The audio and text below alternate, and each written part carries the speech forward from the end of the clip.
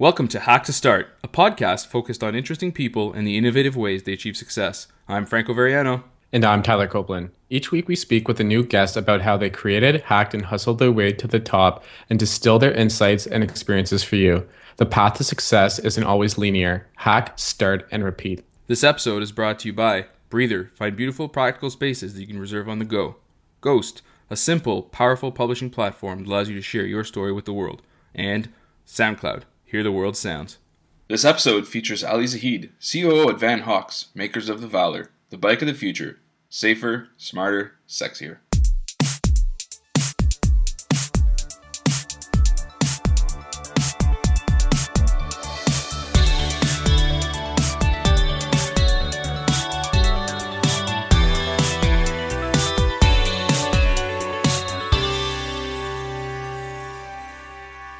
Hey Ali, thanks for joining us on the podcast today.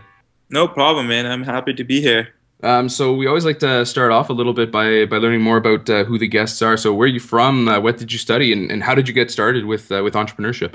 I was born in Pakistan, came to Canada in grade 6. I went to Queen's University to study biomedical computing. I dropped out after my third year.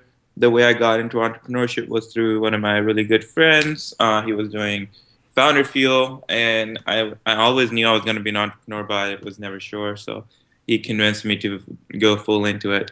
That's great. So what is Van Hawks all about, and what makes Valor so different than any other bikes? Yeah, so Van Hawks is the creator of Valor, and Valor is the first ever connected bicycle in the world. What makes it different is it's a full stock experience that no other bike provides out there. So it has turn-by-turn navigation. It has blind spot detection system. It detects every time you hit a pothole or you go on a bad road. If your bike gets stolen, each of these bikes communicate with each other, talking to each bike, creating a mesh network. And there's no one else trying to create an experience out of you riding a bicycle, and we want to be the first one ever to do that. And it connects with your smartphone, right, to give you all that information? Yeah. So it connects with your smartphone. So, all the information you expect, like distance travel, calories burned, what route you took. On top of that, it gives you the better route suggestions. So if your friend goes on this route and you don't know about this route, but it's actually a better route, our crowdsourced data will come together and give you the best route suggestions depending on where people are going. Mm-hmm. Yeah, no, it's a really, really beautiful product. Like I was just checking out your site again. You guys made some updates to it. It looks really, really good. Thanks, man. Want to get my hands on one for sure. So, how did you guys come up with the idea for Van Hawks, and where does that name come from? Because it's pretty distinctive too. Yeah, so the idea came up from like 2 years ago when our two other co-founders were working on carbon fiber technology. So they were working on actually creating carbon fiber technology, which was easier to make, cheaper to make, stronger. So they started to make cylindrical tubes, which were cheaper and stronger. So just imagine having internal walls running inside of a tube, kind of like having bones inside of a tube. So they came up with that concept and, went to Munich, Germany, which is the biggest bike expo in the world, and won the best design award there, which was really awesome because they had no clue what the fuck they were doing at that point. They were just like tinkering around and just playing around with stuff. Yeah. It was kind of like validation that like, hey, holy shit, we've created something really cool. And 2 years went by, they didn't really do much. And my brother gave me a call after those 2 years. He's one of my co-founders, and he's like, hey, I'm going to be doing this. What do you think? And I was like, dude, I'm going to drop out. I don't know about you. So I dropped out first. I moved to Toronto, and he's like, you're crazy. I have to drop out of medical school. And I was like, well, I've done it, so it's your turn. So he dropped out of his med school. I convinced my best friend to drop out, and all four of us were in it. And the fourth guy was running his own business at that time, and he sold it right there and then. Wicked. And so how did you guys actually get the name Van Hawks? So the name came from one of our co-founders' grandparents. Van means of, and the hawk is like, the origin of the hawk pretty much. And that's where we came up from. And it's the top of the chain of the animal. It's the first animal that was like with the human, and that's where our whole thinking goes behind it. Intense. You guys applied to Founder Fuel and were accepted. How was that experience helped shape the company and product? And what were some of the lessons that you learned while going through Founder Fuel? Oh man, without Founder Fuel, this company would not be here. It was a lot of hustle. It was a lot of grind. It was pretty much you get put into a pressure cooker for 3 months. I remember Ian Jeffrey, who's the general manager, came up to us and he's like, "You have 3 months. If you don't create a product and launch it, you're never gonna get any more funding, and like say goodbye to this dream." Do you want to Uh, walk us through like maybe month one, month two, month three, and kind of how the company had grown? Yeah, absolutely. So month one was like, proving that there's actually a market. And month one was like also a lot of lectures slash guest speakers who were coming in, trying to rip apart your idea. So in month one, you have something called the Mentor Day, where all the mentors that Founder Fuel has come in and like, they sit you down and they go through your idea. And in Mentor Day, like everyone was very skeptical of us. They were like, "This is never gonna work. Are you guys are fucking crazy? This is shit." We were 6 out of 7th team placed that day because like at the end of the day, all the mentors like vote for you. Yeah. So we were the one of the last ones, and every month you have like smaller mentor days. So we were like, okay, fine. People were like, you should just like give the money back, or you should make a small accessory. And we were like, no, we are here to make a full fucking bike. We're not gonna back down from that. Hmm. So in the month one, we got a lot of advice. We talked to a lot of people, and I was mostly doing customer interviews. Um, and at the same time, I was prepping up for Kickstarter. So the way I like to tell people the Kickstarter story is like for those 3 months, Kickstarter became my religion. Yeah. It was my homepage. Every single morning, I woke up to it. Every single night, I went back to sleep to it. I knew all the top campaigns. I knew all the campaigns that were launching. So that was the first month, just talking to people and making sure, like, is this even worth doing? Second month was my brother flew out to China to work out the supply chain. And it was me and my other co-founder just in Montreal. And that was like really the grinding month where, we did 1,000 customer interviews. I was making the pipeline for the Kickstarter sales. And we were actually finishing off the product, so making sure that we have something to present. And I was setting up like, my press, I was setting up like getting the recording done for the video, I was setting up all the copy that needed to go on Kickstarter for the second month. Third month was just like flying everywhere, man. It was like finishing off the press interviews I've set up, launching the Kickstarter, finishing off the pipeline that I've created of those 1,000 people, showing the product to everyone. Getting the product here was a pain in the ass because we used to get stopped by customs all the time because customs are like, "What the fuck is this?" You actually have a funny story about customs. If we can just branch off, I know you've told this one to me before. Yeah. You just want to tell it again? Yeah, so on my press interview with TechCrunch wanted a featured story, so they wanted me to fly out to San Francisco with the bike, and I've never flown with the bike and all the hardware in it. So I'm flying out, and they stopped me right away because it's a big red flag. What the fuck is this big bike doing? So because I also claimed the fact that like I was a business and I was going to States. Never do that. Just be like I'm going on a vacation. So that was like another fuck up I did on my end. So they stopped me. They opened up my luggage and it had the handlebar with all the electronics in it. So it was all chips and all like soldering and everything. The guy opens it up and he's like, "What the fuck?" And he just like moves away. He's like, "What the fuck are you not telling me?" And I'm like, "Dude, it's just a fucking bike. It's a smart bike." For sure, because it's a prototype twos, right? So it doesn't look Yeah. like something you'd buy in the stores. Exactly. So he's freaking out. And he's like, "There's no way I'm letting you go through." And I just like literally balls out, starts crying almost. And I'm like, "Dude, no, you can't let me do that. This is literally my life and my dream here." And we talked for like 10 minutes because my flight's in like 20. And he's like, "You know what? I'll let you go and never tell anyone this." And he's like, and now you're on a podcast. yeah, I'm not. It's a good story, man. And Yeah, it's a really good story. Yeah, but you were trying to get somewhere. Like there was a really pivotal like I forget, yeah, it was a TechCrunch interview. TechCrunch wanted to break the news, and it was like 2 days before. before demo day, right? Yeah, Exactly. It was crazy, man. So it was like a make or break point, really. Like Yeah, I don't like to think too much about that day because it was insanely stressful for me. I bet. So yeah, third month was our launch. It was our demo day, and it was just like seeing everything happen in front of your eyes that you've been working on for 2 months. That's really cool. So after Founder Fuel, that's when you guys launched the Kickstarter campaign, right? No, we launched in the third month of Founder Fuel. Okay. For the people that don't know about the campaign, did you want to just walk us through it? Yeah, so Kickstarter, we launched a campaign on May 1st for about $9. In 30 hours, we did $100,000 worth of sales. It was insane. And in 30 days, we became the highest funded Kickstarter campaign in Canada, grossing at $820,000. Huge, amazing. That's awesome. So you mentioned earlier too that like when the mentors were ripping you guys apart because they wanted you to do something smaller, and you guys were really focused on kind of doing the Apple thing, building the physical product, that the hardware, and then also the software, the app, and all the big data integration and all that learning. So how do you guys actually balance those two things? And what's your vision for the future of Van Hawks? Like, where are you guys going? Man, it's insanely hard, right? Like, cause we're pretty much doing 3 startups in one, and each of our founders are pretty much running their own startups, which is pretty insane. Mm-hmm. And we come back together as founders, and we're like, yeah, everyone's on top of this shit. No one's like dropping the ball. So Neve, who's the CTO, is like full out making the software and the chip side of our hardware. Our CEO is working full time on the product, which is a mechanical product, and then working full time on figuring out the supply chain and like making a whole marketing plan for us to launch when the bike's at the shelf. So all of these people come together under one umbrella, and it's just like puzzles just come together and make the Valor. It's a lot of work. It's a lot of you gotta have the most talented people out there, and you gotta be sure that no one else in the world can do it other than you guys. So.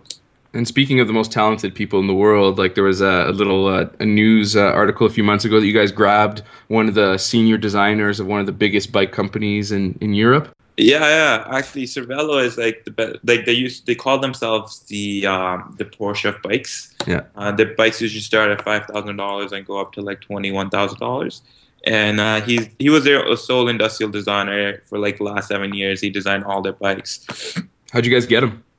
One day he just sends an email congratulating us, and it was like, cool product. And we were like, wait a second. Hey, wait, do you know who you are? And then we started our conversation. It took us 2 months to convince him to jump the boat. And he came over as chief of design, and it was a big win for us, and validating us throughout the industry. Because this guy is pretty much, making the best bikes out there in the world. And, he's coming on board to audit our bike and become our chief of design and, figure everything out with us. And, it was interesting because he's came from a very corporate company, which was bought out by it just got bought out by a massive company. So it was 80 people, they're doing insane amount of revenue. And he comes in and I'm like, welcome to a startup. He's working weekends, and it's pretty cool. So yeah. So you've spoken about the importance of community as your foundation. How did you guys hack your way into an established bike market and build a community around a new bike? That's interesting because we didn't actually go into the bike market because we knew all the bike nerds, or I call them the gearheads, were too into their own things. So they care about every single pound and every single gram on their bike, and we knew that wasn't our target market. So it was interesting figuring out who our target market is and going on from there. So we knew all the tech people would love us because it's a techie bike, right? You can hack it, you can do whatever you want to do with it. And on top of that, it was a sexy bike. So we knew all the creative and design people will also love it. So those are our 2 big target markets that we did. And on top of that, I knew consultants from McKinsey or Bain & Company or BCG who make good amount of money and just want a cool product, and they usually bike every single day, would be interested in it. So those are the 3 areas that targeted very heavily. So, talking to any creatives I've ever known, getting intros to them, going to Google, Facebook, Apple, Square, Twitter, all these places I went to in San Francisco to talk to people. And also not going far away from home. So Shopify was another big avenue where I went to people and talked to them. And that's how you did a lot of the validation, just talking to these, I guess, because you guys carved out a new niche. I think, on the website, you guys say it's for urban commuters. Mm-hmm. So it's just talking to these people without a prototype, trying to explain, the vision and selling them on it and seeing if there was a positive reaction.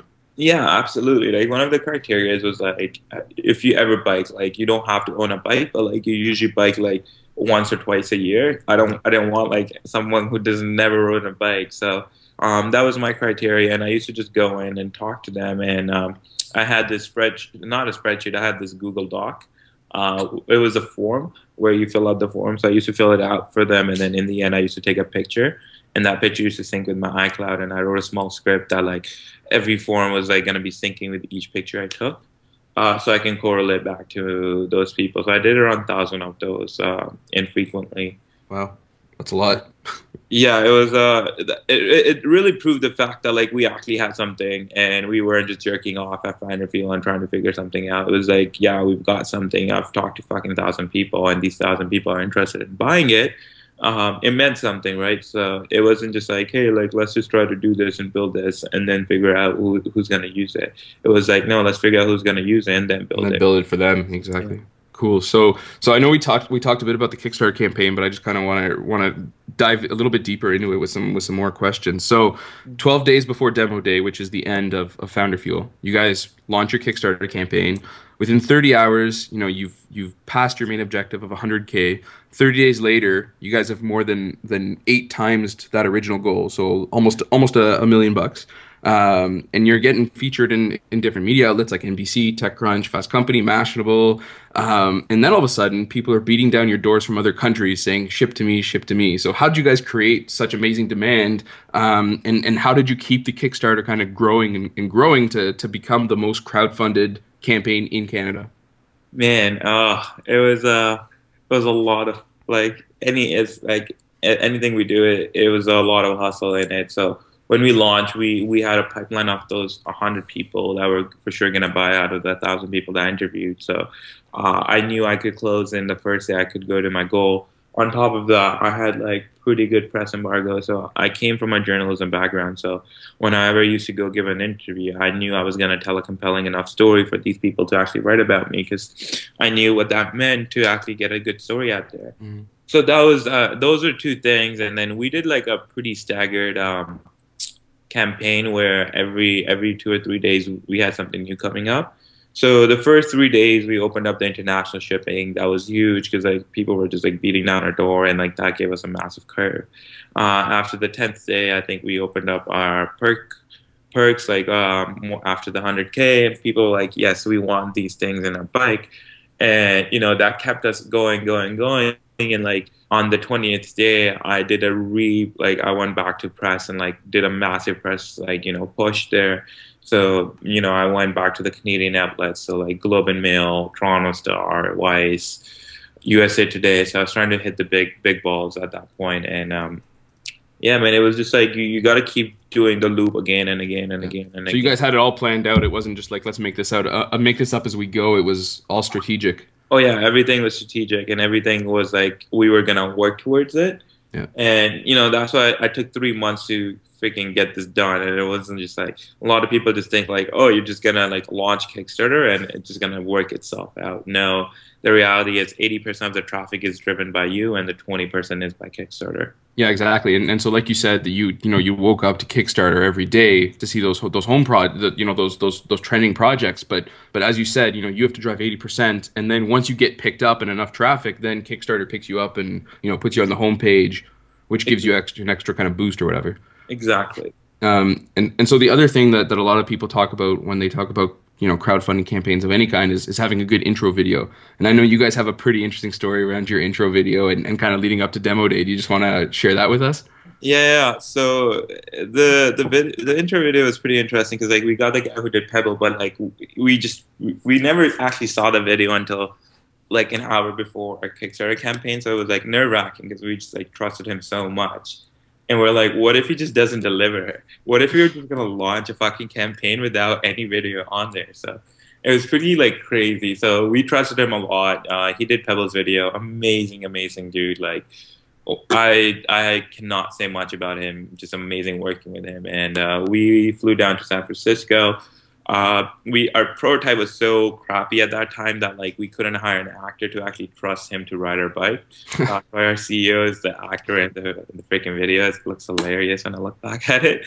So yeah, it was raining too, wasn't it, or something? Yeah, like that? we had 5 days. 5 out of 3 days it was fucking raining. It was like anything that you plan, man, and you think it's gonna work, it actually doesn't. So it's just like you just had to bite the bullet and go with it because you can plan so much, and if shit comes up, you just got to deal with it. Yeah. What do you think about so I mean, Pebble used to be one of the most crowdfunded platforms. I think they just got beat by the Coolest Cool, that cooler. I don't know if you've seen it. What do you think about that thing? It's interesting because like I think people just bought it just if it can beat Pebble, to be honest. And, and no, it's really like he hit it home, man. Like he made a product at the right time, right? Like he launched a campaign before, and that campaign was like a massive like failure. And he launched another one at the right time where people were just watching him, and he became the most funded campaign in the world, which is really freaking awesome. I think it's just like you gotta create a product that people want, man, and you gotta have a good design and whatnot. Do you guys think you're gonna get beaten eventually as the title for the best? I want to, man. I want people like I try to like I'm mentoring people to like beat me. I think it'll be Canadian success because like that's where we want it to go. Yeah. So how critical is design of Valor? It's everything, man. Like without like I can work all the magic in the world, like hack it or whatever. But the reality is the product sells itself. I was lucky enough to be with a product that was like fucking sexy and like good looking and like had all the utility and like was designed around a commuter. So I think like you can try to work all the magic you want on like hacking it or driving traffic to it. But the reality is the product should be there, and that's where all of your hacking starts, is like making an amazing product. So how far from the initial concept that you guys created to today's what we see on your website, like how much has it changed in design wise? Everything. Yeah. When we went into customer interviews, 1,000 interviews changed everything for us, man. Every 100 ones that used to come back, I'm like, dude, this is what people are saying. What the fuck do we do? And he's like, time to change it. And next one, I'm like, this is what people are saying. Time to change it. And this is what next 100 people are saying. Time to change it. We started off from like only a GPS module in there to just track your bike and nothing else. And like, that's what we only wanted in there. And we came back to him like, people are actually saying that, like, even if they find their bike on the GPS, they're actually never going to go knock on the door. And I was like, that's really interesting because, like, if you can locate your bike, you're still not going to go and knock on this shady person's door in, like, Jane and Finch, which is, like, the most shadiest neighborhood in Toronto. And then I called up the police. I was like, hey, if I know the exact location of my bike, will you ever go there? And they're like, fuck no, I have way better things to do than go locate your bike. So we took out the GPS module because like, it was way too expensive. We had to go through way too many certification. It just didn't make sense. Second thing we realized was like people actually like we weren't thinking of integrating lights in the bike, but that was like coming at one after another. That like, dude, I want lights. My lights always get still on. I want lights. I want lights. So we put lights in there. Another thing people was like, I just got these safety tires on my bike, which is like this neon light on your tire. So like at night they glow. And I was like, what? So those little things, those little features that you never really think about unless you really talk to people who ride every day, and you got to look at their pain points. And same with blind spot detection system and turn by turn. One guy used to tell me, he was like, dude, every time I go out to a new restaurant, I have a fucking phone in front of my face. It's so dangerous. And that triggered something in me. I was like, wait a second, you ride with a fucking phone in front of your face with one hand on the handlebar, one on the phone? And he's like, yeah. I'm like, dude, that's crazy dangerous in streets. And he's like, yeah. So that's one of the reasons we came up with turn by turn navigation. So. Cool. And so I know one of you guys is responsible for the kind of the carbon fiber engineering and stuff like that. And what really differentiates your bike and the process there is that it's a single piece of carbon fiber, right? Mm-hmm. Yep. And you guys invented the process to make it a single piece of carbon fiber. But what's crazy is you're not going to patent it. Why not? Yeah. So we all came together and we have like a very aggressive strategy about patenting. We fucking hate it. We wish it wasn't there, to be honest, because like it stops everyone's innovation. So what we said was like we're not going to look back on our successes, we're going to look towards future. And it came to a point where like we're not going to patent it because it's a secret sauce that only we know we can do it, because we're very, very confident about like even if you take our bike after we sold it and try to reverse engineer, it's pretty impossible because everything's just baked in it. And yeah, so we're not going to patent it. It's just going to be a secret sauce that like only a few people in our company know. On top of that, like we never patent things to like stop anyone else. We just patent it so people don't stop us. And that's the only like we've only like done like 3 or 4 patents, and I was so pissed that when we did it, and like all of us were pissed because like we're literally throwing money in fire, and you think something's gonna happen, but the reality is nothing's gonna happen. So we pretty much aggressively made a strategy that like we're not gonna patent things, and we're only gonna patent things the things that might other people might stop us from doing it. Mm-hmm. And that's a strategy that don't look back and look towards the future. And if someone else wants to do it, we are more than happy for them to go do it because that brings more innovation in the world and it makes the world go forward. For sure, yeah. And I don't know if you can speak to this too much, but I'm just curious. So, like, if anyone else wants to kind of develop a physical product, because you guys talked about going to China and some of those Asian countries to kind of set up the supply chain. I know there's a few others in there. How did you guys set up that supply chain? Where does the bike get assembled? How does it ship? That kind of stuff. Yeah, man. To be honest, we're still figuring out a lot of those things. It sucks. It's a lot of work. Two of our guys actually live overseas now, full time. One in Taiwan, one in Pakistan, because we just can't afford them to come back.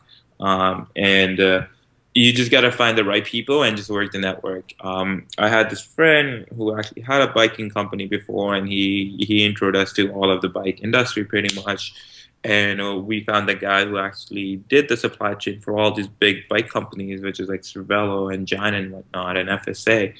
And we hired him as a contract work, so he works full time with us, teaching us the supply chains and the ropes. So he lives in Taiwan full time, and one of our supply chain guy lives full time in Taiwan. And all you do is like you just pretty much go around talking to people, but like, hey, I'm building this. Can you build this for us? Hey, I'm building this. And the traction really helps because like we already have orders, we already end up going. We're like, hey, this is how much we're going to be doing. So it put a lot of validity to us. But that's really cool. It's a great way to kind of figure out that supply chain. So besides your own app and kind of drinking your own Kool-Aid, what else are you guys using on your or what else are you using on your phone right now? Oh man, I usually use Evernote mostly. I love Evernote, and I love pen and paper, so I transcribe on pen and paper and put it on Evernote pretty much. What else? We use Slack a lot. So Slack is our internal communication tool. Nice, yeah, it's really good. And then we use Asana for our Scrum meetings and putting the project on timelines. Yeah. Those are the 3 things. What else do I use? I just got the new update for the iPhone, so there might be some new goodies on there. I use Circle a lot for news reading and Pocket. Mm-hmm.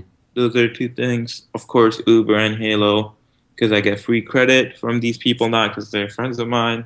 I use Path and Talk from Path. They're pretty cool. My close friends on there. Yeah, man, that's about it. And then the social medias, I delete them off my phone, so I just use them on my laptop. So I don't have like Facebook, Instagram, or anything on my phone. Yeah. I think it's a waste of time. Cool. Well, man, I appreciate you so much, coming on the show and sharing your experience building Van Hawks with us. Awesome. Thanks, guys, for having me. Thanks, man. Thanks.